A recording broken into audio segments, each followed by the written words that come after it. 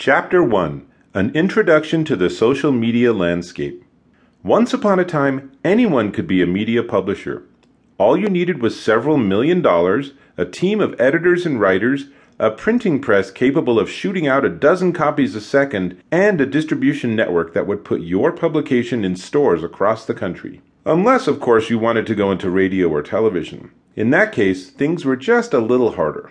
The result was that information came down from on high. We didn't talk among ourselves, and we weren't part of the conversation. We were talked to by writers, editors, and producers who controlled the conversation. If we liked what we were reading, we kept tuning in, and the publishing company made money. If we didn't like it, we stopped buying the magazine, or we switched channels. Advertisers turned away, and all the millions of dollars the publication took to create disappeared. Today, it's all very different.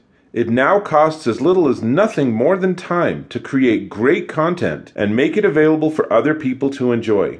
That low cost means it doesn't matter if millions or even thousands do not read it, if your target market is smaller or nascent. The rise of social media means you can profitably focus on even tiny markets, such as stamp collectors in Mozambique, and still find enough people to form an online community and profit through advertising and product sales. The buzzword for this rise of small and micro communities, as Wired editor Chris Anderson coined it, is the long tail, and it's absolutely been rocket fuel for our internet race to the moon. But the lowered barrier of entry for publishing online has had another positive effect. We aren't being talked to by professional writers and publishers anymore. We're talking to each other.